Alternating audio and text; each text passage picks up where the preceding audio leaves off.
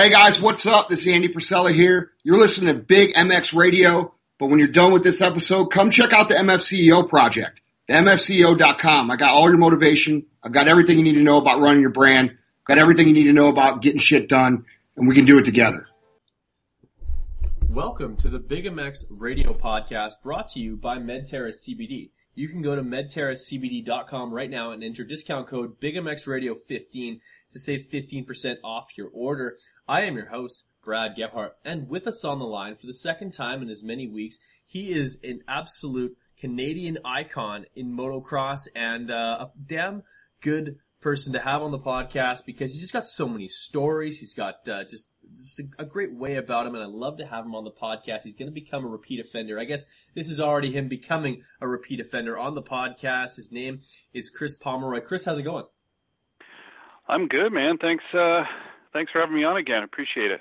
No time. Long time no talk, my friend. It's always a pleasure to bring you on. Canadian motocross is ramping up. The Arena Cross Series is in the rearview mirror. Now we get motocross. This is what it's all about. This is what the fans are participants of. This is what we ride on Saturday to see how these guys race on Sunday and make it look that much easier. I guess this year there's going to be a fair bit of. They have Saturday rounds as well? I should have double checked that, but. It's totally changed now. So it's all Saturdays now. Every round on Saturday. So I guess it's ride on Friday, race on Saturday now. Fair enough. Well, as far as for the amateurs, we watch the pros make it look easy on Saturday, and then we make it look hard on Sunday. Trying to just shaking our heads as to how those guys completed certain sections in one or two jumps where we barely can make it through whatsoever. But before we get to breaking down the series, based on some photographic evidence, it looks like you are looking forward to making a full comeback. Palms is looking good on a motorcycle these days.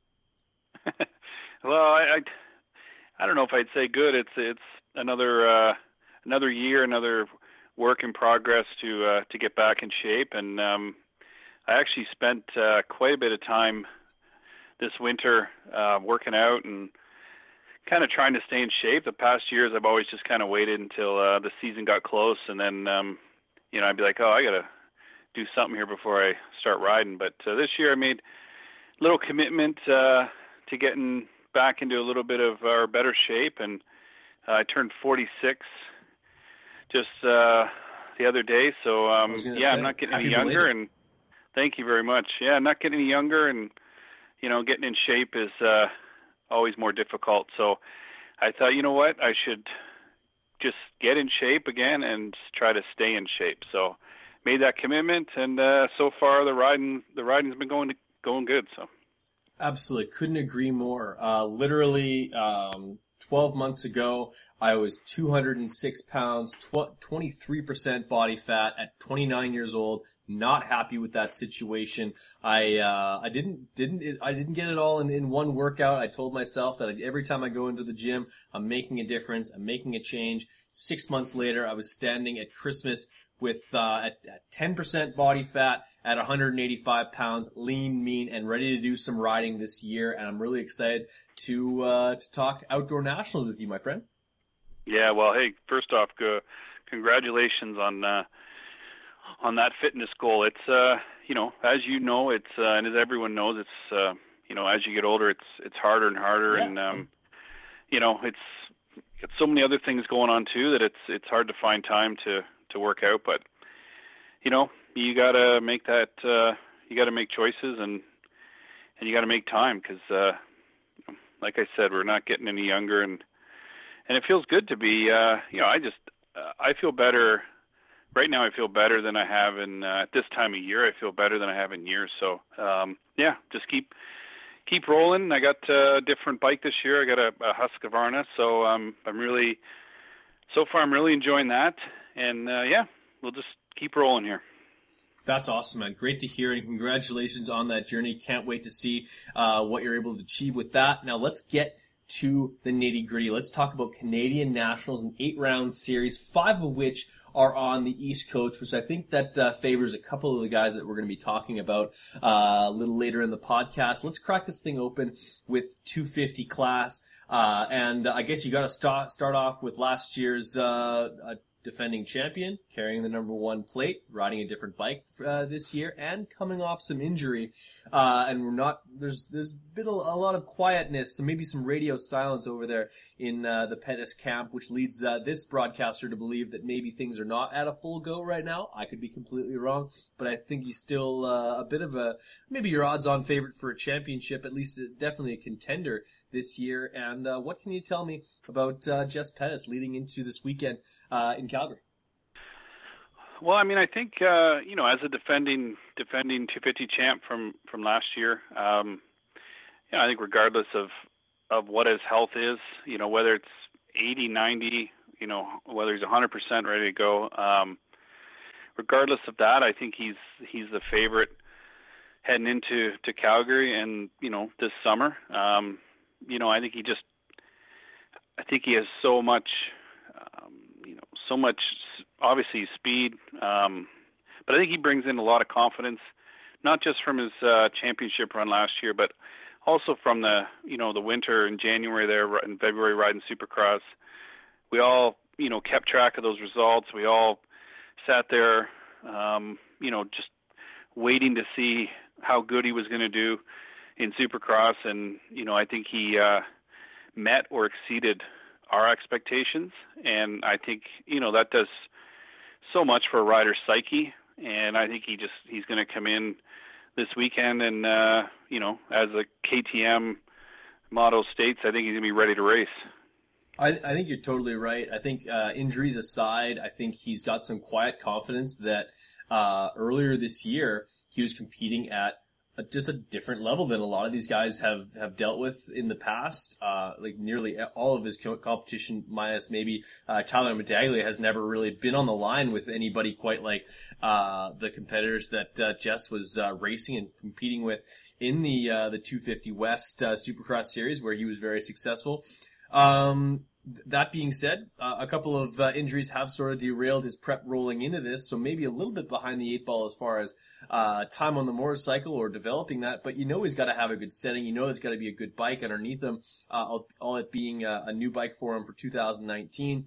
But like you said, this game is really a mental one, and I think that having a big number 1 on your plate, plus having the confidence and knowing that you're the big dog on the line, I think that might be just enough to propel him into the rest of the season, where when things go west, or when they go east, I think he even gets more strong from there. Yeah, I would agree with that. Last year he had a great start to the series in Calgary. He dominated that round. And then next, this year, round 2 is in Prince George, is his backyard, his hometown. He's going to have that little extra motivation to win in front of his family and friends up there. So, yeah, I mean, 2 rounds, 2 tracks that he's going to be good at. So, yeah, I mean, like I said, he's regardless of his health, I think he heads into this weekend as the favorite for sure. Well, that being said, your favorite being Jess Pettis, who is basically the number 1 contender? Who's going to give him the most amount of fits throughout 2019? Is it the Luke Breslin coming up from the States? He's shown speed in Supercross, as well as shown speed in outdoor nationals with Traders, not last year, but the year prior. I think he had a little bit of injuries derail some things for himself last year, coming in brand new to that MX 101 team, as well as Dylan Wright coming off of an Arena Cross championship, and he's got a fair amount of confidence in his own right. Those two, in my opinion, seem to be sort of the next heir apparent to be able to give Pettis a decent challenge this year. Who else would you throw in the mix, and what can you tell me about those two gentlemen? Well, I mean, I would also probably throw Tyler Medaglia's name in there. Of course. He brings in more experience than I think all those guys that you mentioned, all those guys put together. So, and we saw some good speed from him in the AX Tour. I know you can't even question, has Tyler been working hard to get ready? I mean, we know the guy's a great pro, and he knows how to prepare himself for battle. So, you know he's going to come in ready, and I think he feels, just in talking to him a little bit throughout the AX Tour, and talking about his winter training on that 250. I think he feels really, really comfortable and really confident on that bike. So, experience, he knows the tracks, he's fit. I think he feels like, I don't think he feels like the old guy. I think he feels like he has a little bit of something to prove. And, we've seen in the past when you have a motivated rider like Tyler, he's difficult to beat. And if he can get a little confidence early, have some good motos, maybe even grab a moto win, I think you'll see him be able to carry that throughout the summer. And you mentioned Dylan Wright.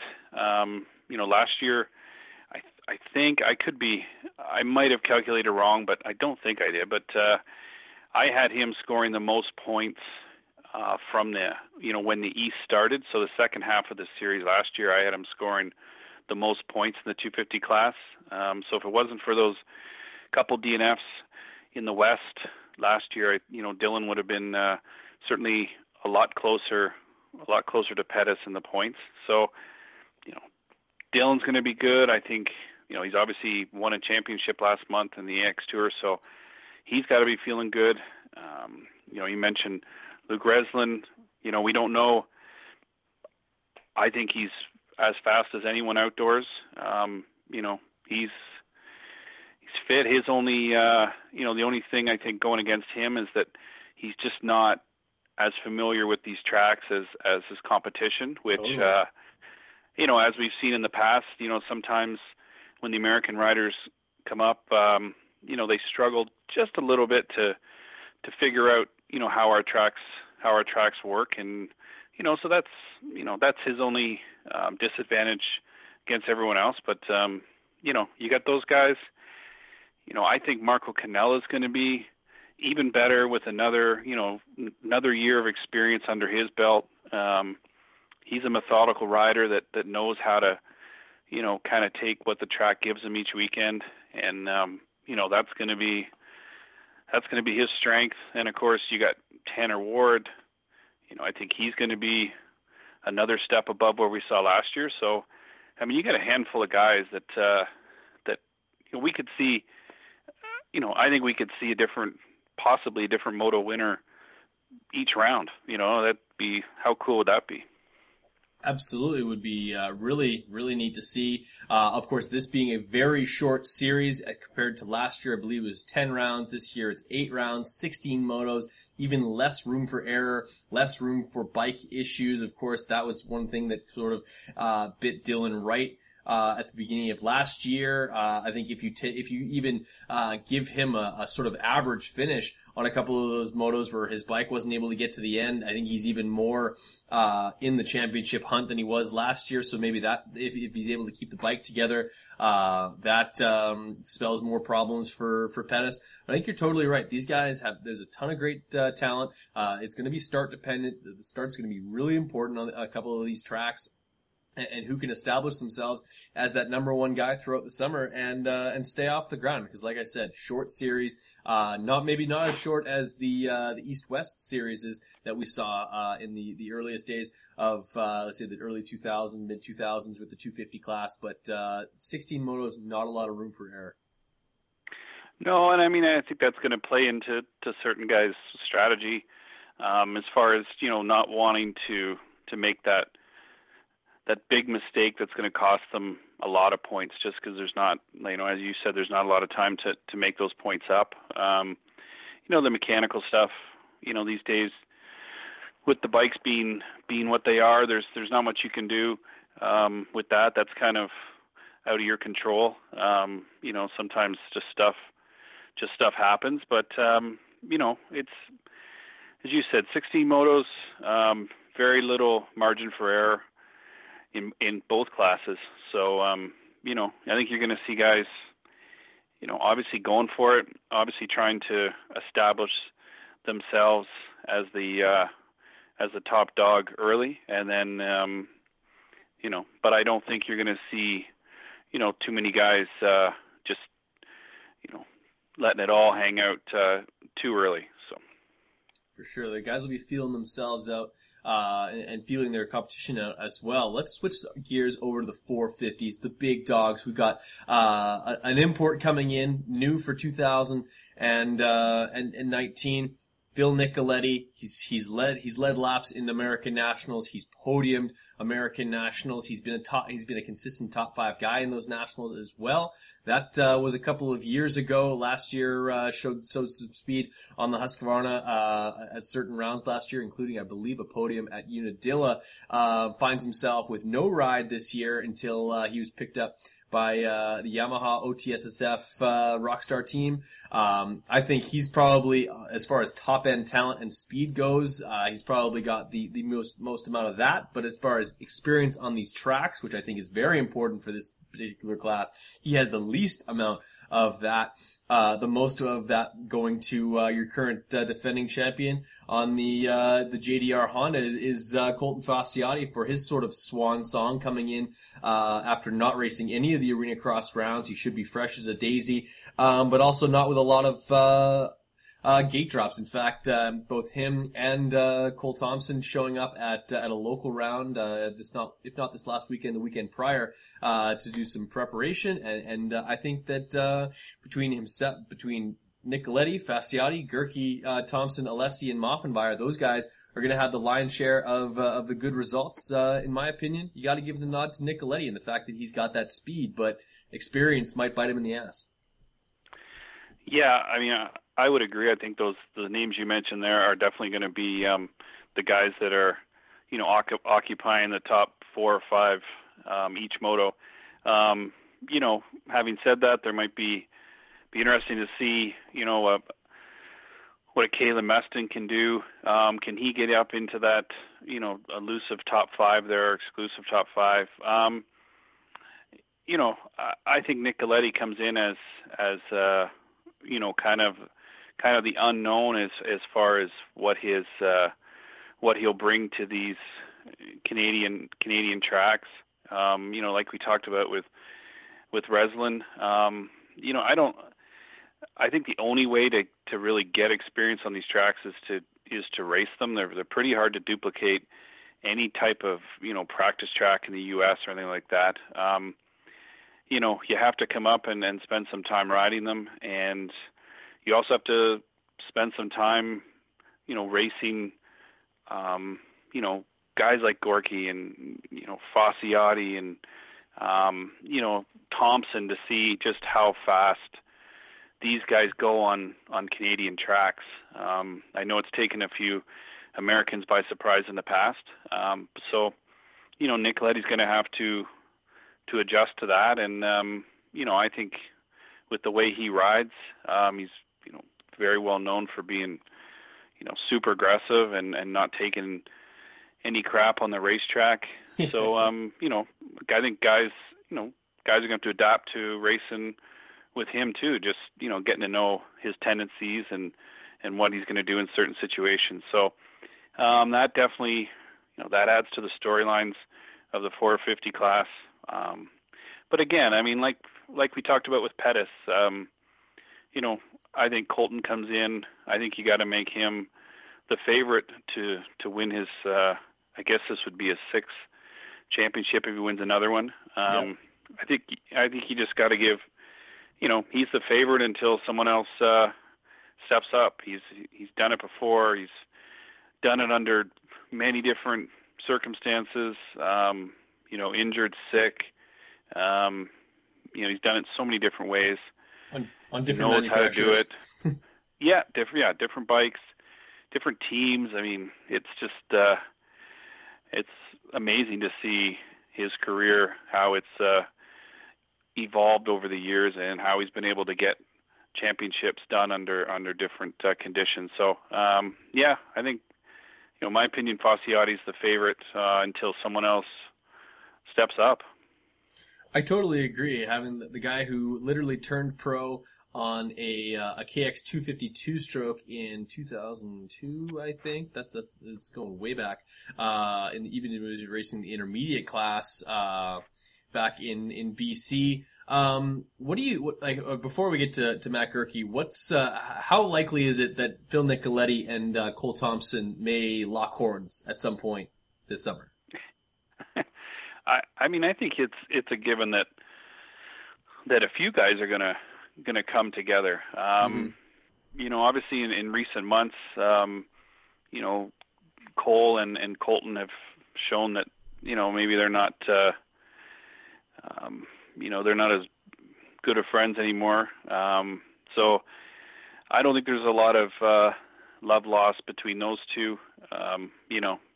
Goerke's another one that doesn't care who he's racing against or what the track's like. Or I'm always amazed at I love watching these guys for different reasons. I mean, I love watching Colton because he's methodical, he's smooth. His raw sprint speed is so impressive. But at the same time, he never, he doesn't look like he's going that fast. The same can be said for Thompson and the way he attacks the track. It's so precise, so smooth. His bike barely sounds like it's making noise. And then on the flip side, you have, a Matt Goerke who doesn't care if his bike's pointed straight, if it's pointed sideways, backwards, whatever, but he's still pinned and he's still going right till he sees the checkered flag. And that is complete opposite of how I ride now and how even I used to ride even in my prime. I mean, I didn't like the bike not being pointed straight, but so I respect those guys that just don't give a crap what's going on, and they just go for it, right? And Goerke's exactly like that, and it's impressive to watch his charges to the front of the pack, whether he starts second or whether he starts 10th. He's just he's going forward. So each guy brings something different. I haven't seen Nicoletti ride outdoors in person, so I can't comment on what he's like. He seemed like he's very good on the bike technically. We saw that in the AX Tour, and like you said, he's got good results in the States. So obviously he knows how to twist the throttle, and so I'm looking forward to seeing how he stacks up against our kind of series regulars. I think you're totally right. I know I gotta let you go right away here, my friend, but give me some quick thoughts on Mike Alessi, Sean Moffenbauer. Moffenbauer making his leap to the 450 class after some success on the small bike, riding that Yamaha new bike for him for this year, and same thing for Mike Alessi, who will be riding basically his Moto Concepts bike with JDR graphics on it for 2019. Yeah, I had a good chat with Moff there the other night, and I think he comes in. He's not one of the old guys. He's not as old as say Fossiotti or something like that. But he's got lots of experience. He's a former 250 champion, so he knows how to manage a series properly and manage points. Is his speed going to be as good as, maybe a Colton or Thompson or even, maybe Nicoletti and Goerke? I'm not sure. I mean, that's something I think he's going to have to prove not only to us, but to himself that, hey, I can run those guys' speed. I think he's fit. He sounds, super happy with the bike. I know he changed up his training program this winter. Instead of going to California, he went to Club MX in South Carolina, rode with Nicoletti, rode with the whole guy, everyone that attends that training facility. Those guys, they moto every day. Obviously they train off the bike. He's worked on his technique. So I think Moff, he comes in pretty confident, and I think he's someone that needs to get some good finishes early, just to kind of reinforce to himself that, hey, I can, don't forget about me, guys. I can be a podium guy too. So, and then Alessi, obviously one of the most experienced guys on the starting line overall, and I was impressed with how he just jumped into the Supercross series a couple months ago, and all of a sudden he's making mains and getting good starts as always, and I think he's super happy on his equipment this year. So yeah, I mean, he's someone that, I mean, I think he's going to get a good start. If you're sitting there watching and you want to put money on who's going to get the whole shot, I don't think Mike Alessi is never a bad bet. So I think, I don't think I've ever seen that guy get a start outside the top three. So he's going to put himself in good position at the start of each moto. Does he have the raw speed still to hold on to the lead for 35 minutes? I'm not sure, but I wouldn't be surprised if he did. But yeah, he's another one that's going to be good. And like the 250 class, I mean, 450 class is stacked with talent and guys that are that all have something to prove. So it's going to be exciting. And I'm just pumped that it all gets started in 72 hours. So yeah, we are knocking on the door right now of this awesome series. 250 class. Palms and I both agree that Jess Pettis is your odds-on favorite, but there's some guys that are going to give him the business. 250s we disagree, or 450s we disagree a little bit. I think Phil Nicoletti's speed is going to basically take the advantage, and Palms is all over Fasciati to repeat as champion during his swan song. We'll see how things gonna settle out over the next 16 motos. But Chris, I really appreciate you coming on the podcast. You have to come on somewhere along this championship to sort of see where things are at. We can do some race reviews, or after a couple of races, see where things have where the chips have fallen. But I really appreciate you making some time tonight. No, I appreciate you having me on, and yeah. I will add real quickly that I think if Fasciati is able to get his his sixth championship, which, I mean, it's amazing. Like you said, we remember him when he was 14, 15 riding pro. His numbers, his career, speaks for itself. But I do think with how motivated everyone else is in that class, how I think Cole Thompson, probably has a little chip on his shoulder. Feels like he has to prove that he's a bona fide 450 outdoor guy. I do think if Colton does win, that we'll be able to look back on this summer, and I think it will be probably his toughest championship that he's had to get through. So I wouldn't be surprised if he does win, that it's by 5 points come the final moto at Walton. I think it's going to be that tight all summer. Fair enough. Well, I think this has been awesome. A little bit of bench racing, a little bit of back and forth, and after this weekend, we'll get a little bit better picture to see what each guy is bringing to this championship series. It's going to be a great one. It's going to give us a lot to talk about in the podcast yet to come. Chris Pomeroy here on the Big MX Radio podcast. If you're not already following MXP Mag on Instagram, please go do so. Always a great way to stay on top of the races and all of the conjecture and the banter back and forth, as well as some pretty solid pictures from our good friend James Lissamore over there. Palms, I love having you on the podcast, man. This has been great. Yeah, thank you very much, and don't forget about the website there, mxpmag.com. Of course, we're going to be all over this weekend. Videos, interviews, everything. So it's going to be a fun weekend in Calgary, and I look forward to the next time we can connect. Absolutely. And next time we talk, we'll definitely have to get the full rundown on that brand new helmet from Fox, which everyone's all drooling all over. And I know you have way too much information on that. But that's for another podcast, my friend. I appreciate you making some time for us tonight. Anytime. Thank you very much.